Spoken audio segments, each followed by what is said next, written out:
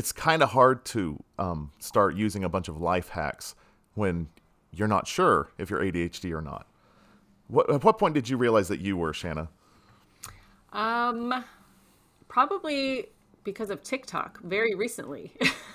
Maybe like in the last 6 months that I I've heard, started thinking like, wow, I would see TikToks of people talking about ADHD and I'd be like, that's totally me. And then I would text a friend and be like, do I do this? And they'd be like, yeah, yeah, you're pretty much spot on. right, So very right. recent. TikTok, has really become a great place for collective knowledge sharing and It that kind really of thing. has. It really Yeah. has. Mm-hmm. So, there I go with the ums. Um, Oh, I have to try not to say like. yeah, I'll cut this out. So the first sign that you're ADHD is that you struggle to focus, and I think that's kind of obviously implied by the name ADHD. But I also think that there's a lot of nuance to that idea that's different than what people think. I agree with that. And Yeah. I sorry to interrupt you, but No, please. I always thought, because my son has ADHD, and Hmm. ADHD in boys and in kids looks different than it does in an adult woman. So I'm looking at him, and as a former teacher, thinking of students that I had that were severe ADHD, I never related to that because in the classroom, ADHD looks like a student who can't sit still. They're flapping their arms around. They are fidgeting all the time. And I never had any of those things. Like I was a pretty decent student. At least I learned how to be. What I Right. learned from TikTok is that ADHD in women is not so much hyperactivity as we see it in the body, but it's hyperactivity in your mind, which Right. is classic me. Like I've always have, as they say, 10 million tabs open in my brain at all times. Yeah, yeah, and I think that's where the struggle to focus comes in. But it's also that you don't want to do tasks that are given to you because you don't get a dopamine payoff unless you're Mm-hmm. interested in it. And I think we talked Mm-hmm. about this a little bit on the first episode, We how did. sometimes your interest might be people pleasing, and then you learn how Mm-hmm. to be a really good student. And Mm-hmm. you can fool yourself into thinking that you've never had a problem with this when you were a kid and you must be getting worse. Mm-hmm. Yeah, and that's where procrastinating comes in too. We kind of talked about that a little bit too. Yeah. So, um, yeah, I never really had, or at least thought I had a focusing problem or issue. Yeah. Even when I look back, I can focus on the teacher talking and I can do a pretty decent job. Is that because I just learned how to deal with it? Probably. Because if I'm sitting in a meeting at work and I'm not interested in what they're saying, I'm not listening. And it's not even like I can't even help it. I just tune it out because I'm like, send me an Right. email later, you know? Right. You kind of just want to have all that information written down in front of you that you can refer to rather Right. than having it play out, step by step in front of you where you're supposed to retain all of this. I mean, I have Mm-hmm. trouble keeping things straight, like making appointments throughout a day or Mm. cleaning up certain places in my house when I've meant to for ages. There will be just some like little random object somewhere, and I keep thinking, oh, next time I walk by here, I'm picking that up. And it'll just stay. Oh yeah, you probably don't even see it. Right, right, right. My, It's that's the thing. My selective. mom, my mom would always, when I still lived with her back in the day, um, would always get after me for put your cereal bowl in the dishwasher or whatever. But I wouldn't see it. Like I could scan a room, and I don't see anything wrong with the mess that's there. Versus my Hmm. mom, where everything has to be like perfect, which this sort Right. of leads me to what I want to talk about in a minute, which is like shame around some of this Yeah, stuff too. I think that once you do find out that you're ADHD, you sort of find a lot of evidence that leads to your vulnerabilities to places where you've Mm-hmm. always had some sort of shame. Mm-hmm. And it's kind Yeah. of nice to have an explanation that sort of lies outside of our capitalist priorities and makes you think Mm-hmm. that you've just been unproductive or you've just haven't been contributing well enough. And you Mm-hmm. learn that, yeah, there actually is a neurological difference between you and the typical person who seems to think that, cleaning up or whatever it is easy. Yeah, I know. It's such a relief actually because I would always think like I'm not a good housekeeper. I'm not. I was married Like I did a decent job. The toilets were always clean. Like we were sanitary. Like it smelled nice, Yeah. but there's always piles of clothes places and stuff. And the same now. And I always thought it was because growing up, my mom was like super type A. Everything was, had its place. Everything was perfect. So I thought in my mind, oh, I'm just swinging the opposite way because I don't have to live with that anymore. Right. But I don't think it's that. I think it's But just I'm not capable yeah, of but see, being that way. for a neurotypical person, if you're growing up in a clean environment, you would really learn how to clean and how to organize just through osmosis, the same way we learn You would think language. so. Right. Yeah, and this is one of those places where the neurodivergence really becomes obvious when you look at it. That if you grew up clean and you don't have clean habits, there's something different going on. And yeah, you mentioned something really important there, I think, in my mind, which is sanitary. Keeping things sanitary is the bar in our house. We tend to be able to do that. And as far as tidying up goes or organizing, I don't know where people keep all their stuff. Blows my I mind don't when I go to either. a clean house. Yeah, I know. There's just too I much know. going on. I'll look Yeah. at a clean house usually doesn't have books and doesn't have children. I don't know. Like I just don't know where they keep their That's things. part of it, because there have been a few people in my life who have come to my house or stayed at my house or Uh whatever, huh. and most of the ones that like to point out how messy my house is, which I'll get to that in a minute. But those people that have done that are usually the people who don't have kids, don't have pets, are living in, a small apartment by themselves. Like if I didn't have kids and pets, even being ADHD, my place would probably be pretty clean too. But Right. it's really Right. hard to clean up after multiple people and pets and friends' kids coming over. And, there's there's endless messes that are being made in a Right. family versus in a single person's place. Yeah, it's one of those things with my kids. They were really messy when they were younger. They're getting a little older, and it's not quite as bad. There aren't toys strewn about and whatnot. But I once read this quote that was cleaning up while you have young children is like shoveling snow in a snowstorm. And that's Yeah. exactly what it was like. I mean, I read something similar, but it was like trying to brush your teeth while you're eating Oreos. That's the same, yeah, same thing. yours is cuter. I Yeah, probably heard mine when I lived in Michigan, so it made like all no, kinds of sense to me. yeah, But yeah, you do something and it would be undone within moments. And then on top of having forced yourself to do something that doesn't come naturally to you, there's no reward. right. It doesn't end up being a clean space. And so I did get to a point where I was like, why bother? And that was to me Yeah. one of the real gifts of the pandemic was I had no one to clean up for. Nobody was going to be dropping by, and I was able to sort of let a lot of the guilt slide. And honestly, since then, the guilt hasn't really come back, and the house hasn't gotten any cleaner, but it would have been But just you as feel messy, better. and I just feel bad. Yeah. So, yeah, so That's kind of what happened to me too. Once I realized that I'm just not like I'm not a horrible person because I can't keep stuff clean and it's right, actually because of ADHD, I was like, "Oh, I feel so relieved. My house is not cleaner, but at least I know that I'm not like a bad person. right. 'Cause I've had And people make me feel that way." yeah, and this really it's very similar to like diet culture, that the minute that you decide that you're going to stop with all the dieting, you read up on health at any size and intuitive eating, you don't necessarily lose weight or whatever, but you get to stop being miserable because diet Yeah. culture, as we all know, is about just experiencing the misery without any of the perceived benefits that you're supposed to be working towards. And I feel like that's the same thing for ADHDers in organization and cleaning. Yeah. I'm going back to like that shame piece around being Yeah. clean. And it also makes me think, so do you think that someone with OCD is like the polar opposite of someone with ADHD? I think in habit wise, yes, but I like neurologically, I'm sure they're interrelated, right? Yeah. I But mean, I'm yeah, really simplifying it, but I'm right, thinking right, from right. like from a Yes, cleanliness standpoint. yeah, Yes. definitely. It's Yes. yeah, the compulsive cleaning and compulsive organization is very different from not being able to understand that you have a mess.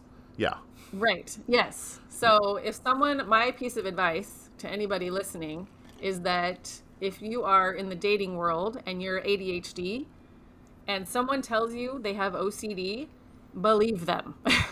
Because once you invite them into your life and they see how you live, it's going to be really clear right away that you two are probably not compatible. I'm sensing a story here. Yes. Oh, I have a couple actually. Yeah. Yeah. So I had someone come to my house. Actually, this has happened twice. I should have learned. I should have like paid attention. But two different people on two different occasions that I was dating at some point, and both of them would, whenever they would come to my house, they would make comments to me, like little digs almost. Oh, And for one of these people that was coming to stay with me, I cleaned my house for like 2 weeks. Like right. 2 weeks, every day I was like scrubbing and cleaning and putting things away. Like it for me, my house looked immaculate. Like it has never been so clean ever. And I Uh-huh. was doing this to make the other person comfortable, like you're coming to stay with me and whatever. And so throughout the days that this person was with me, there was just little comments being made about like just like the dumbest things. One thing, you might have to cut this out because I'm losing my train of thought. Yeah, you got it. And I'm trying not to like say she or he or whatever. Uh, Um, so one thing that this person pointed out mm-hmm. was um, when they would touch the cabinets in my kitchen, they felt sticky or something like that, which I've never noticed that, but I guess someone with OCD would notice that. And I have kids and their friends and whatever. So I'm like, that's not a thing I would even think to like Yeah. clean, you know? And I Yeah. mean, looking at them, they look clean. I even felt it. I'm like, I don't even know what you're talking about. But it was like just little things like that, or like noticing dust on surfaces that I didn't notice.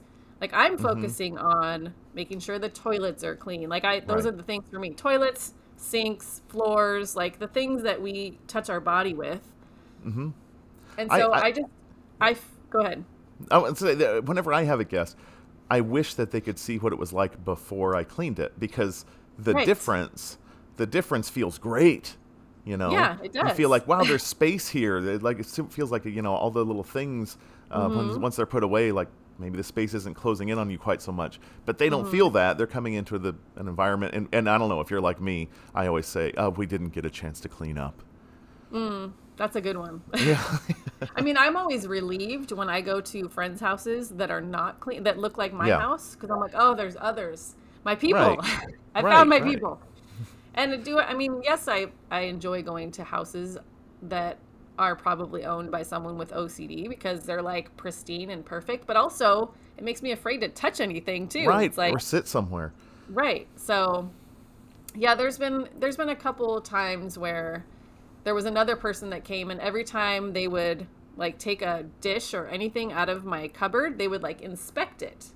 I'm like, Oh. that's so rude. Like, Right. I, Right. I run everything through the dishwasher. If there's a mark on it, it's probably a water spot. But for someone to stand there and like inspect the dishes in front of me, it just felt really, Yeah. what's the word? I don't even know what the word would be. I was just like, that's so, Dehumanizing. I mean, yes. And it made me feel like total shit. It did. And after both of these people were gone, it made me really feel like I'm a shitty housekeeper. It made me feel like I'm dirty. That's how it made right. me feel. Right. And it made me feel ashamed. Yeah. And so I kind of distanced myself from both of these people, unbeknownst to me, because I was feeling like this shame around it. Mm-hmm. And it was not a fun feeling at all. No. And then for a while, I didn't want to have anybody over to the house because I'm like, God, everybody's going to think I'm just a dirty bitch. Right. Right. And of course most of the houses we see on Instagram or TikTok or whatever are those cleaned up, nice looking houses, and it's such a pain to try to convince other people that this isn't how most people really live. No, Most it's of us not. live, in environments Yeah. that are lived in. Right. Oh, and when I make a TikTok or an Instagram or whatever, I clean the background of whatever I'm in. So Right. people probably think I'm like that too. But if you look at the rest of my house, it is not like that at all. Yeah, growing up, my grandma would come over, and it was always the most stressful time was the few days before she'd come over because my mom would just be completely out of her mind stressed. Oh, my mom She, too. yeah, and she was aware that my grandma was going to come in and scrutinize the cleaning. There are all sorts of little things that she'd make us do that, to make it appear as if we had a habit of making our beds, which we really didn't, of, No. putting stuff away in certain ways and whatever. But she would come in, and then it would be like, even if the place was immaculate, she'd be like, oh, look at this grout. How could you leave the grout like this? And like, Jesus Christ, if we're worried about cleaning the grout in our kitchen, just, I can't stand that level of cleanliness. The It's grout too is much. fucked. Just let the grout It's too die. much. Yeah, Yeah. it's too much. My mom will take everything out of the china cabinet and Ugh. dust it and put it back. And one day I went over there and she was in the process of doing it and she's like, "Can't you? It just looks so filthy in there." And I looked and I'm like, "It looks fine to me." Like that Yeah, must be a whole nother. Maybe that's a whole nother level of shame for someone with OCD.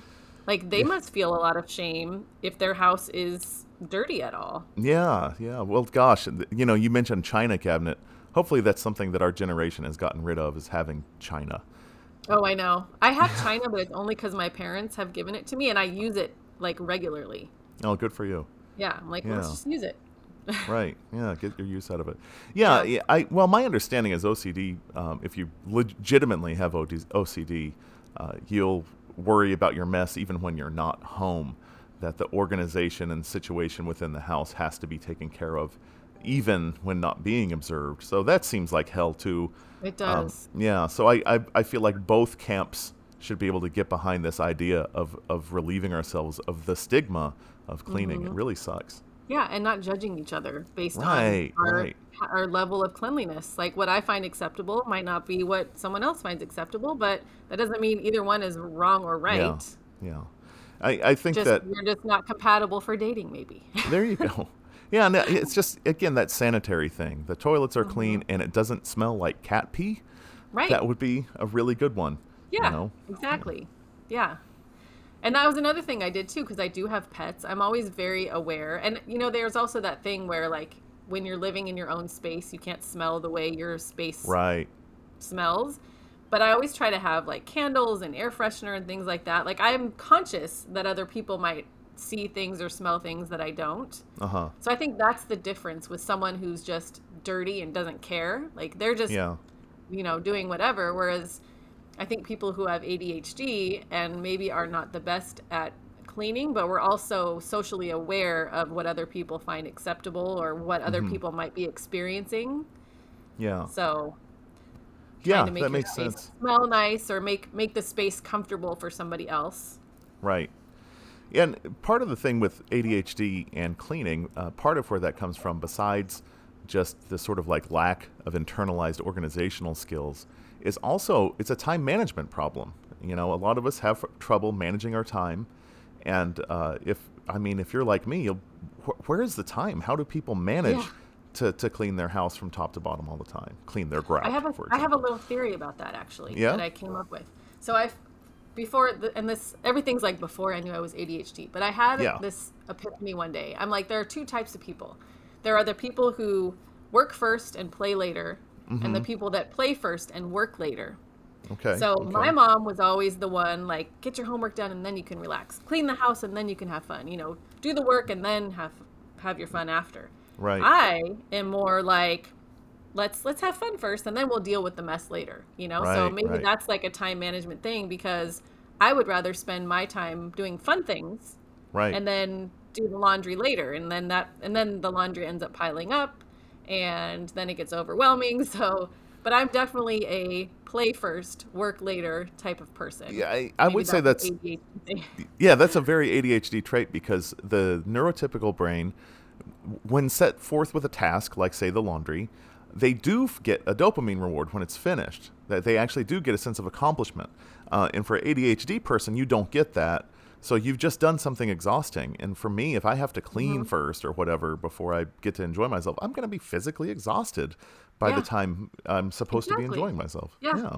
Yeah. That's no good. The other day, I caught up on a bunch of laundry and I felt so good about it because I was like, oh, this laundry's been sitting here forever. I finally, got it all put away. The laundry baskets that were sitting in my room for, a week and a half with clean clothes in them, got them all put away. And then I realized, oh, now there's a whole nother round of laundry I have to do. Yeah. Like the laundry never ends.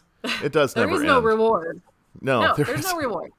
Yeah, I used to do the laundry for all four kids I've managed, over time to outsource that to them. They're managing their own laundry to varying degrees of success. And I remember one time I was working on just baskets of clean clothes, folding and organizing. And my youngest kid comes up to me and says, "Dad, when are you going to be through with the laundry?" And I said, yeah, no, I said, maybe 30 minutes or so. And she goes, "No, I mean forever. When are you going to be through with the laundry forever?" And I was like, oh my God, like, Never. what a nice thought. You'd think that you could do it enough to where it would just stop coming back. No, it does. It never stops. Yeah. It never stops. But I have a new thing that I started because I will. It's funny. Every time I make a TikTok or something, there's always like a laundry basket behind me. I realized that the other day because I always have a laundry basket in my room of things that I need to put away, and I just don't want to do it. And my daughter's the same way. She told me at one point, just put the laundry basket in my room, and I'll just get my clean clothes from the basket. She doesn't even want to put them away. So I have started. I'll do the laundry. I'll wash the laundry. And I'll fold it all, but I leave it all in the garage in the laundry room, I should say. Right. And then the kids just go out there and get their stuff. And that process is actually working pretty well because any dirty clothes just stay in their room in the hamper. And then they go find their clean clothes in the laundry room. I got that trick from somebody else on TikTok, but it's working pretty well. Oh, that's good. Yeah, one thing that's really unrewarding about washing your kids' clothes is you'll run across an article of clothing that you are putting away clean time and time again, but you notice they never wear it. Oh, yes. We've had that discussion as well. Yeah. And so it's like it gets dumped on the floor, not put away or whatever, and then just, stuffed into the dirty clothes, or they don't know where to put it. So it just keeps living its life through the cycle of laundry. I've found folded items in the dirty clothes. I'm like, or socks that are put together. I'm like, no. I told the kids, do you think there's like a magic laundry fairy that does this? Like, I'm the laundry fairy. I'm the one who has to keep re-cleaning this thing you keep putting back in the dirty clothes. So stop it. I used to sort of mock my children and say that they had little conversations like, "I don't know why Dad gets so stressed out about the laundry. If you leave it long enough, it just gets clean." Yeah, exactly. Yeah, we're the laundry fairies. Right.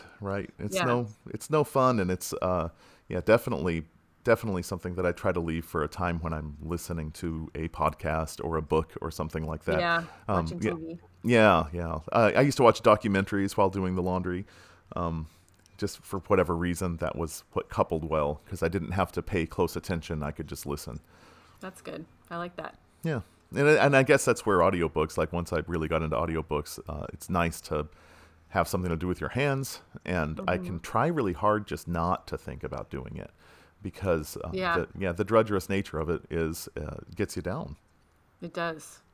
This kind of goes along with executive functioning, which when I first heard that term when I was a teacher at a school for kids with dyslexia and autism and stuff like that. And they would talk about executive functioning. And I feel like the words itself, I don't know if that sound. Did you hear that ding sound? I did, yeah. Okay, I'll re-say what I was going to say. It's my stupid email and I can't turn it off. Okay. I first heard the term executive functioning when I was teaching at a school for kids with dyslexia and autism and things like that. But I feel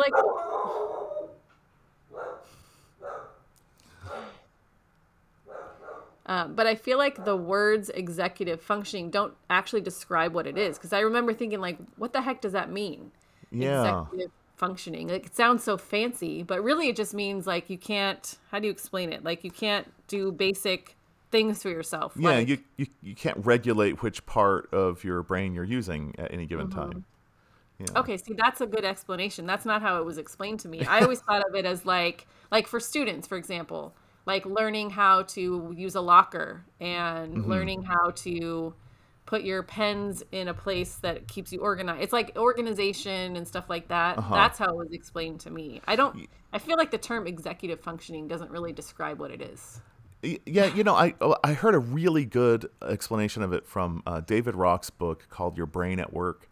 And it was talking about how your brain is not one cohesive sort of organ, really. It's several different parts that have grown up over time, and each part managing different parts of your life. And that the executive function is sort of the conductor who stands in front of it and cues the right group to work at the right time.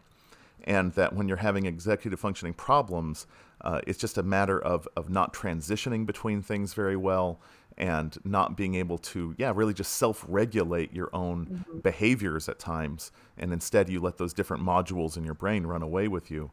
So that's why, different things can help your executive functioning. Exercising, unfortunately, helps your executive function for a period of time. And novelty does when something is new and exciting. It does seem like when you have a problem with executive functioning, it makes it sound like it sounds like they're just saying an encoded way of saying you're stupid. Yeah, I never liked the way that I'm like, what you're telling these like sixth grade kids that they have an executive functioning issue. I don't even know what that means. Like, why are we using that term? Right. It seems to cushion something that could be dealt with in a better way. Right. Yeah. And that comes down to, being easily distracted, and ADHD people can be distracted by their own thoughts, much less outside stimuli.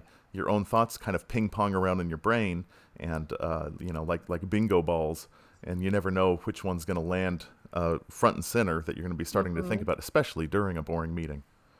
And that's probably why a lot of people with ADHD and maybe OCD too, I don't know, have that inner critic that's just so mean. Like, I really thought that inner critic voice, like I finally am at a place now, and, being a coach now, I'm able to coach other people on how to do this. But I really struggled for a long time with this voice in my head telling me like I was stupid or I was messy or what, Right.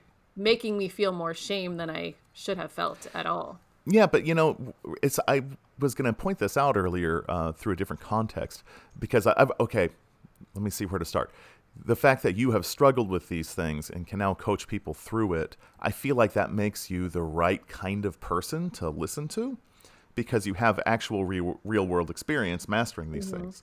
And my analogy that was, we were talking about cleaning, I was thinking about how I had actually read several books about cleaning when I was really struggling with it. And I realized that all of these books were written by clean freaks, and they had no idea the sort of daily struggles that I was up against, because for them this stuff seemed like second nature. So they were explaining something that to them seems very elementary, like a math genius teaching your math class. Just do the laundry. Can't you just clean the counter, just clean it off. Yeah, right. They would have they would say they would say something like, well, first, organize your tasks, just write them in a row and then mark them off.